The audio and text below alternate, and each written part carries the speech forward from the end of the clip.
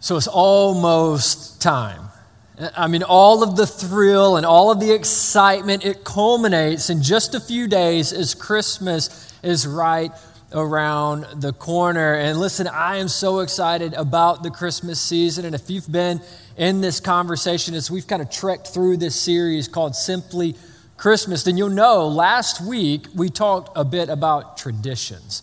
You know, we talked about all the fun traditions like movies and cookies and the songs and the lights of Christmas. But I want to share one more tradition that I'm sure all of us in some way or another that we share together. And that's exchanging and unwrapping presents. That's the unwrapping process, right? And so with 3 kids who are ages 8, 6, and 3, the unwrapping process is one of my favorite 2 minutes of our entire year in our house. We love to unwrap presents, and I'll just say that I really appreciate a nice, crisp, clean wrapped present. My wife does an incredible job, and I use a lot of tape, okay? And so that's just kind of how we approach the wrapping, but I love the unwrapping process. And as I was thinking about it this week, I was thinking about my kids, but just other people that I've seen unwrap presents.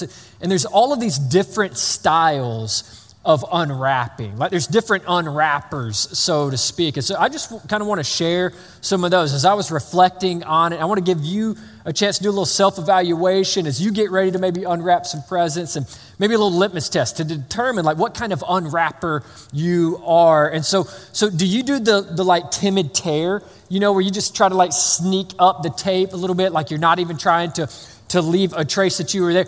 Maybe for you, you're the finger slider, where you're trying to get the entire wrapping off of the gift without breaking it, kind of like my grandma used to do. It's like you're trying to peel a tangerine without tearing the peel or something. I don't even understand it. Or maybe you, like my kids, you're a rowdy ripper, right? You just rip into this thing. It doesn't matter how much time somebody spent wrapping it. You were just ready to tear this thing wide open. Or maybe you're a box shaker.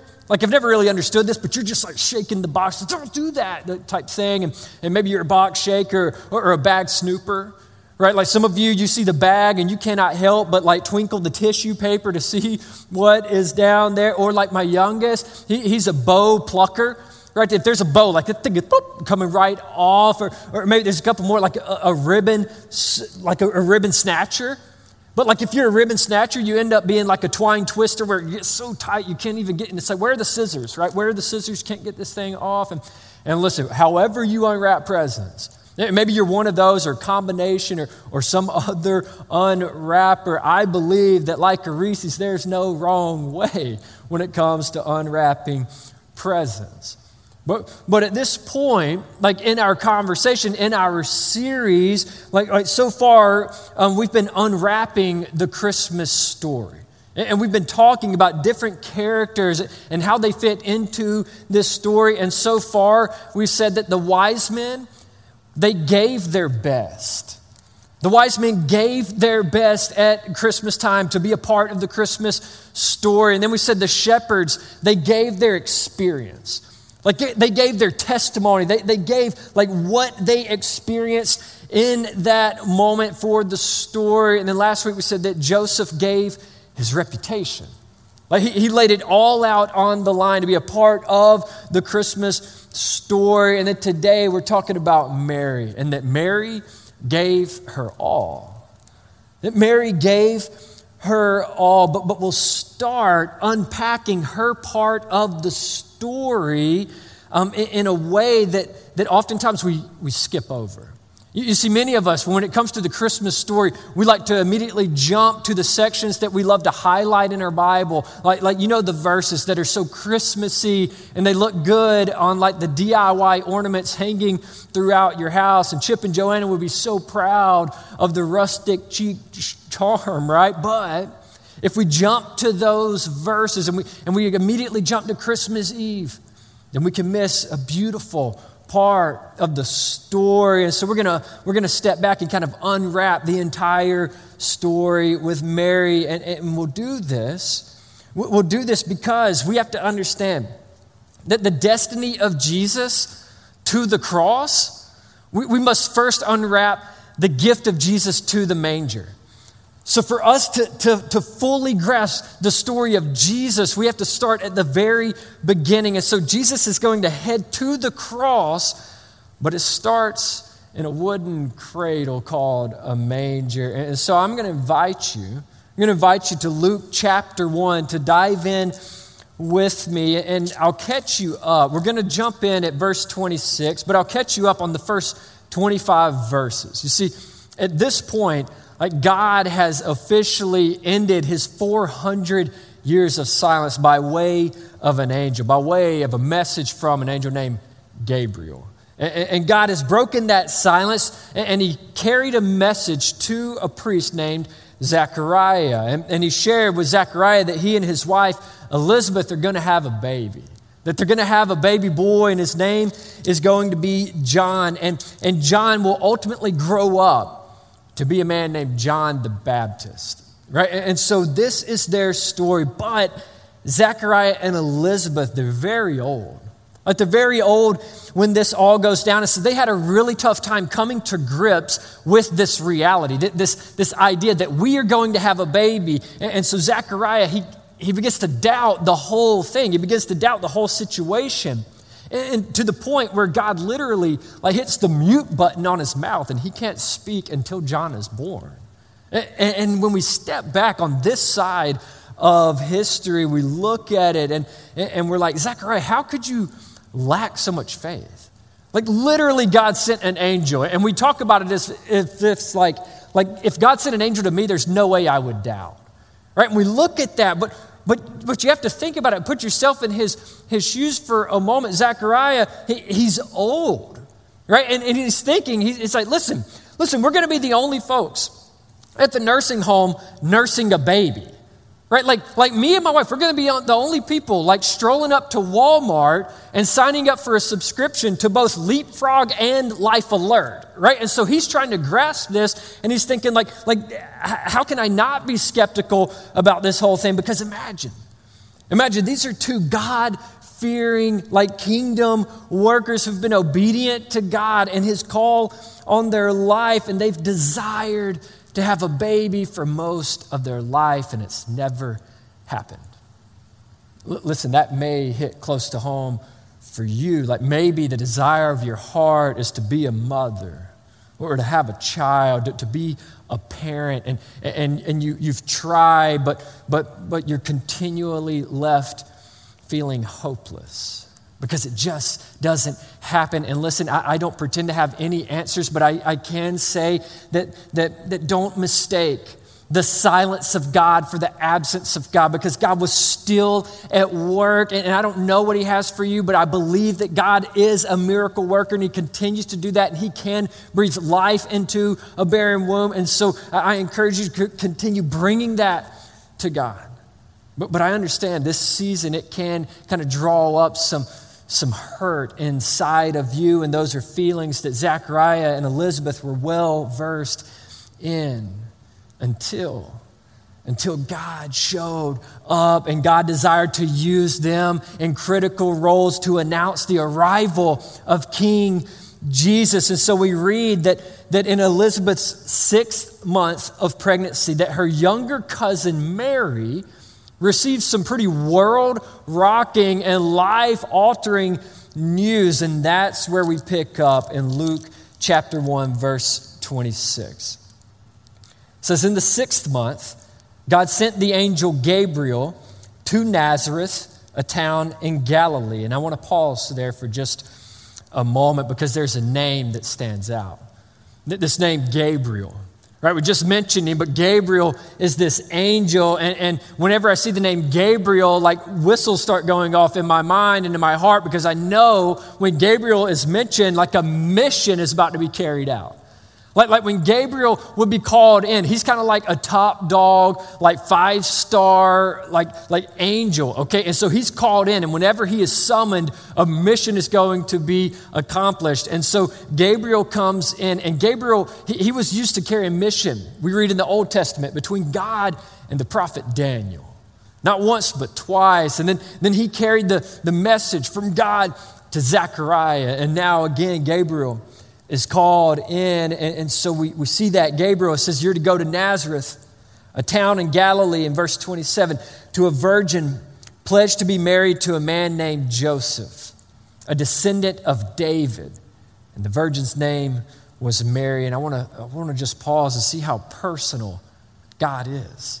I mean, look at this, like how detail-oriented and precise God is. He doesn't say like, hey, just grab any angel, like whoever's available. Hey, Ralph, come. No, you're good? Okay, and Angela, come here. No, he doesn't do that. He says, hey, Gabriel, I've got a message for you to deliver.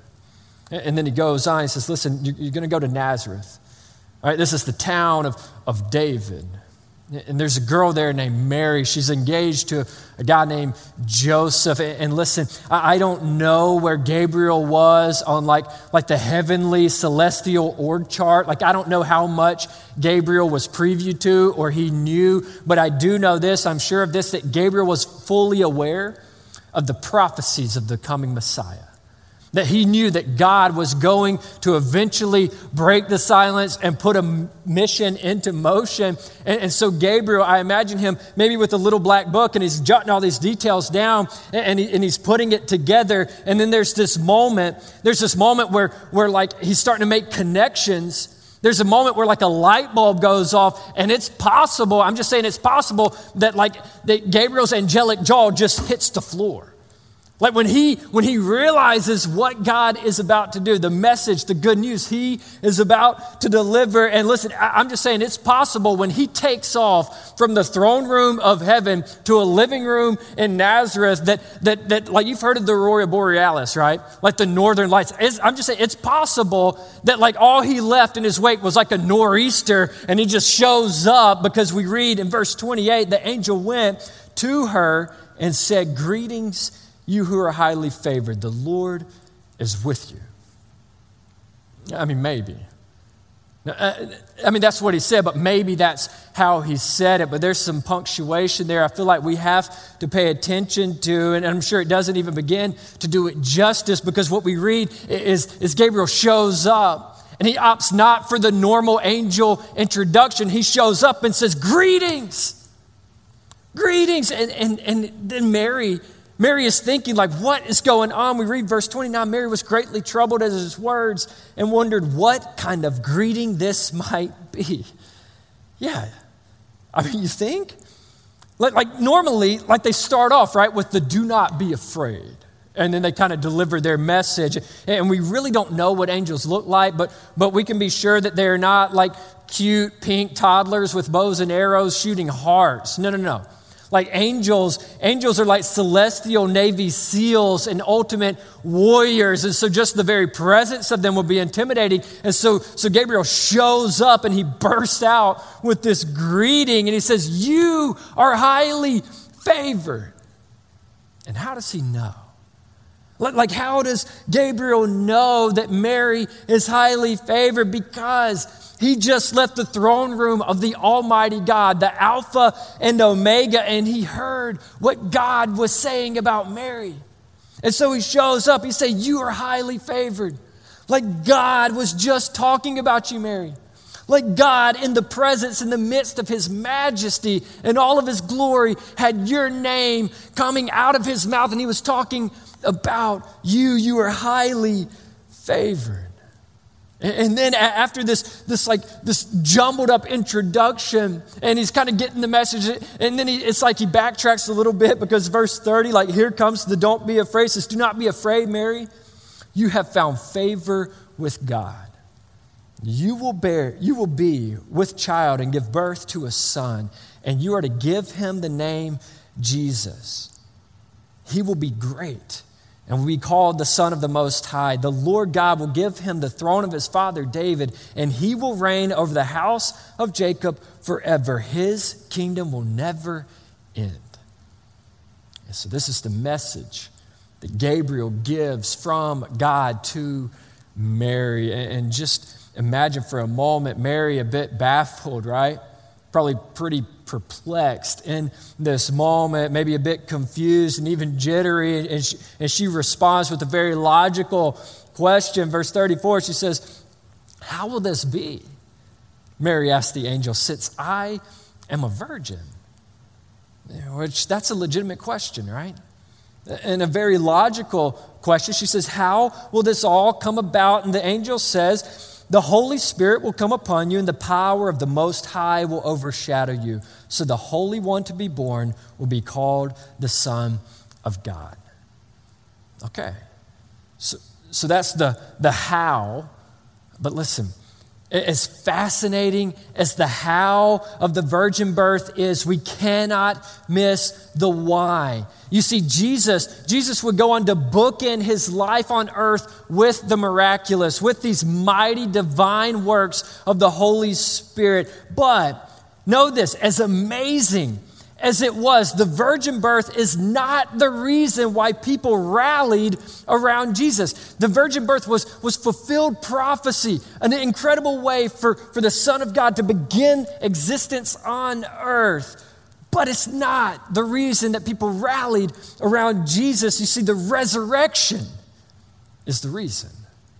And after Jesus' death, no one was saying, well, listen, guys, it's okay because remember, he was born of a virgin. No one was like, listen, it's okay. Don't be scared, disciples, because we can still rally on and continue the dream. Like we can continue this movement because he was born of a virgin. No, nobody said that. Because when that time came, when Jesus died, they expected him to stay dead no matter how he was born. But he didn't. He didn't. And that was the rally cry.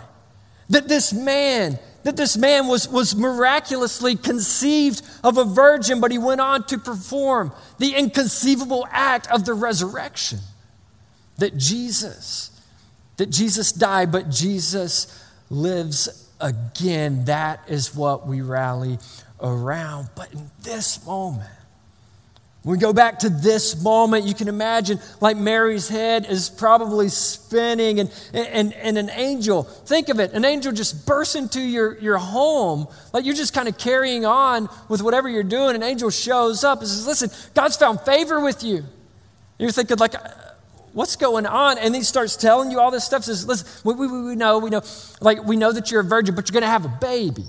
It's going to be God's son. And listen, this baby you have is going to be like no other baby ever because he's not going to stay a baby. He's going to grow up and be a man, but not like any other man ever. This baby you're going to have is going to grow up to have a never-ending kingdom. He's going to grow up to conquer sin and to conquer death. And she's thinking like, what?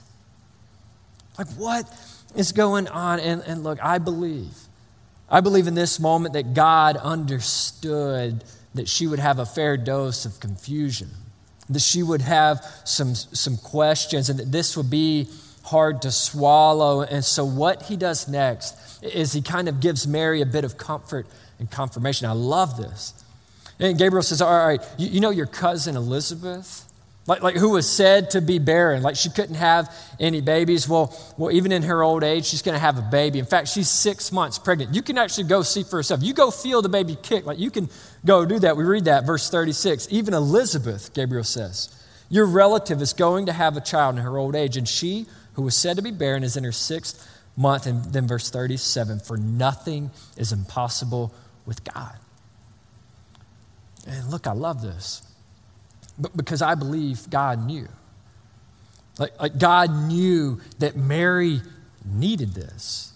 Like Mary needed an outlet. Like she needed someone to confide in. She needed a friend. She needed someone to vent to cry on, to laugh with. Like it's another example of how personal God is and how distinct his provision is. But because get this, that God's gift for you may never be a present someone gives, but the presence they have.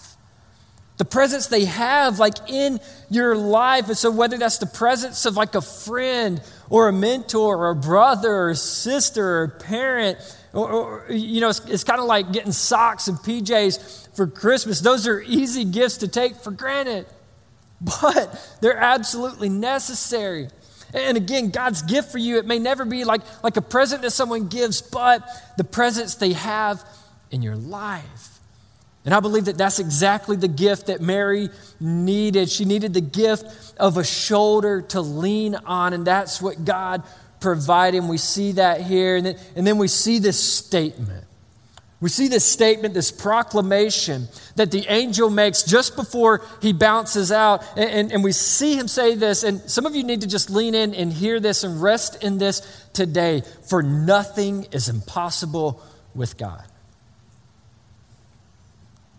And then the moment that Gabriel had been waiting for.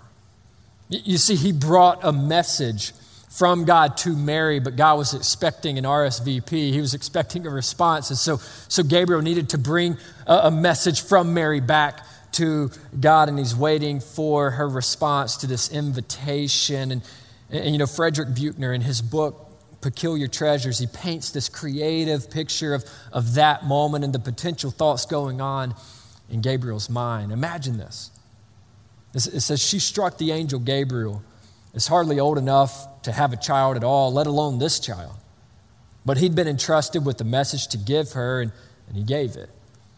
And he told her what the child was to be named and who he was to be, and something about the mystery that was to come upon her. That you mustn't be afraid, Mary, he said.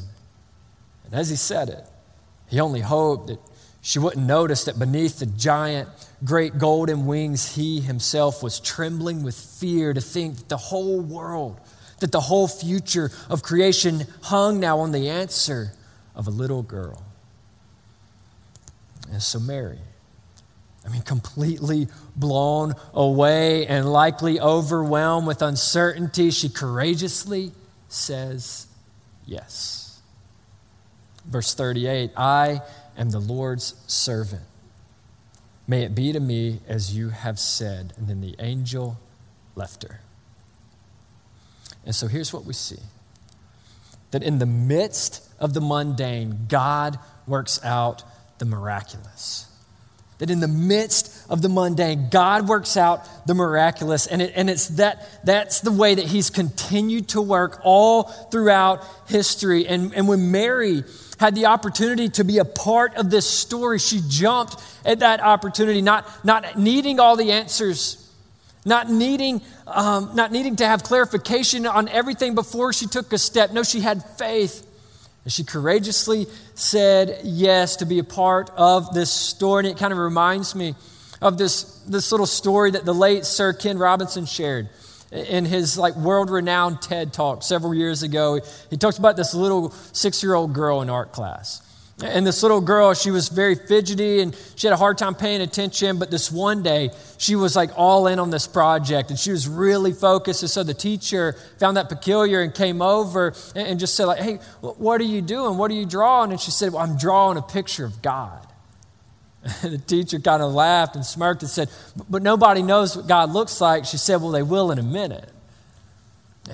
And essentially, and that's exactly what Mary's response was to Gabriel. She's saying, I get to be a part of ushering God into the human experience. People will soon know what God looks like. People will soon be able to follow him, not from a pillar of fire and a cloud, but walking with a man named Jesus. And she's understanding, I get to be a part of that. I don't know what all it's going to entail, but I get to be a part of that. And she says yes. And so we see this again and again, God showing up to rescue humanity and to make his name great by way of ordinary people, by way of people like the wise men and the shepherds and Zechariah and Elizabeth and Joseph and now Mary. But the question is, will you say yes? Will you say yes to being a part of the God reveal in your life and to those in your life? So let's read.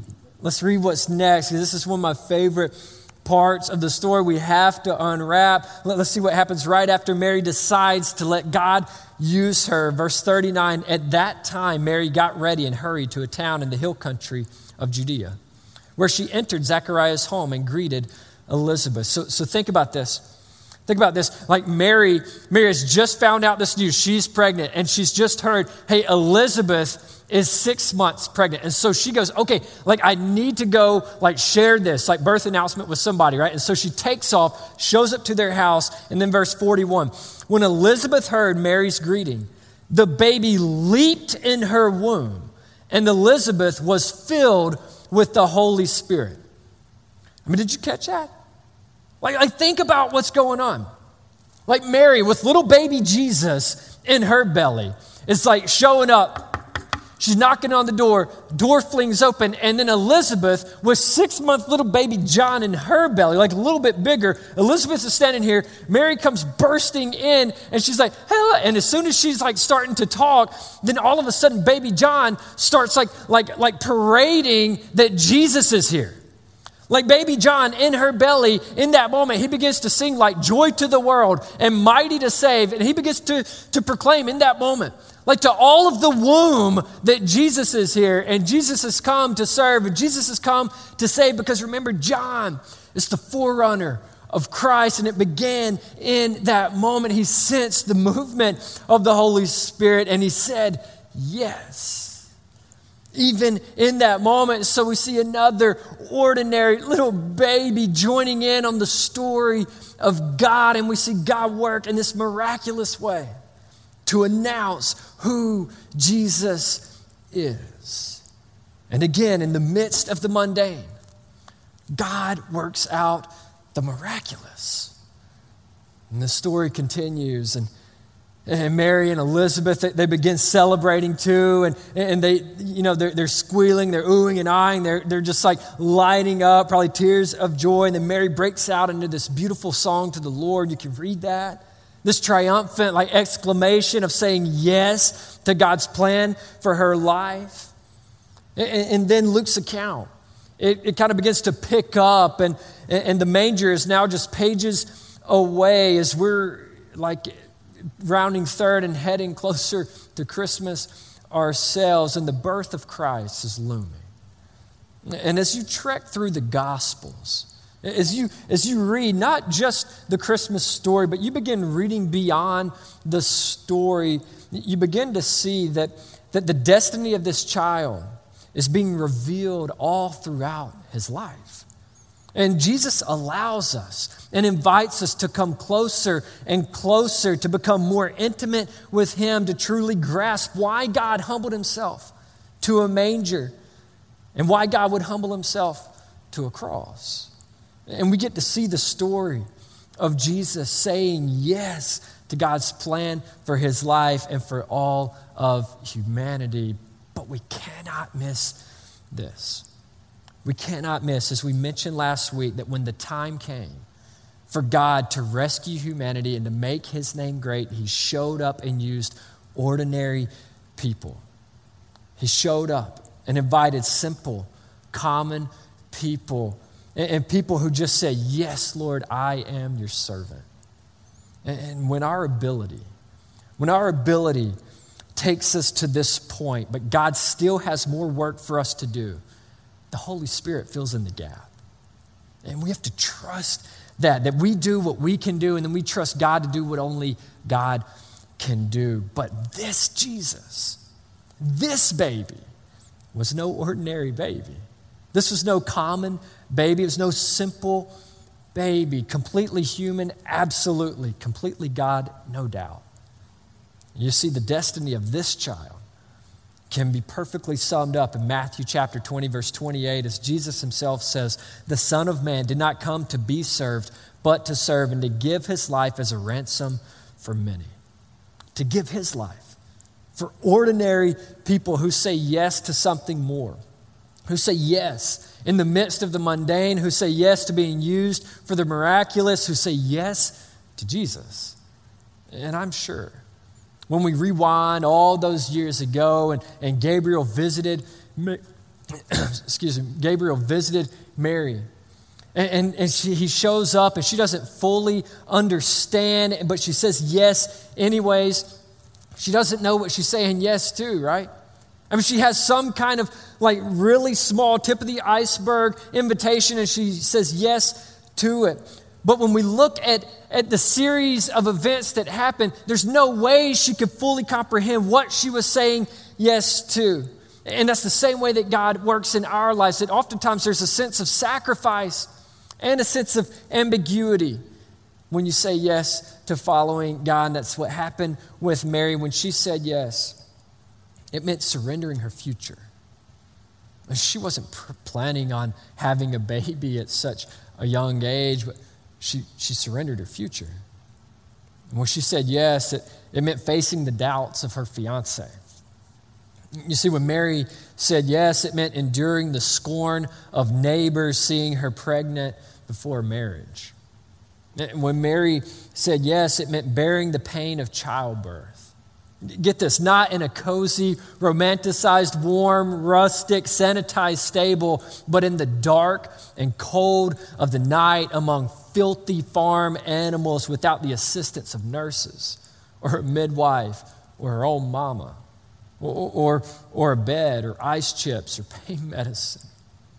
When Mary said yes, it meant having to flee in the middle of the night to far off Egypt to protect her baby boy from the bloodthirsty King Herod.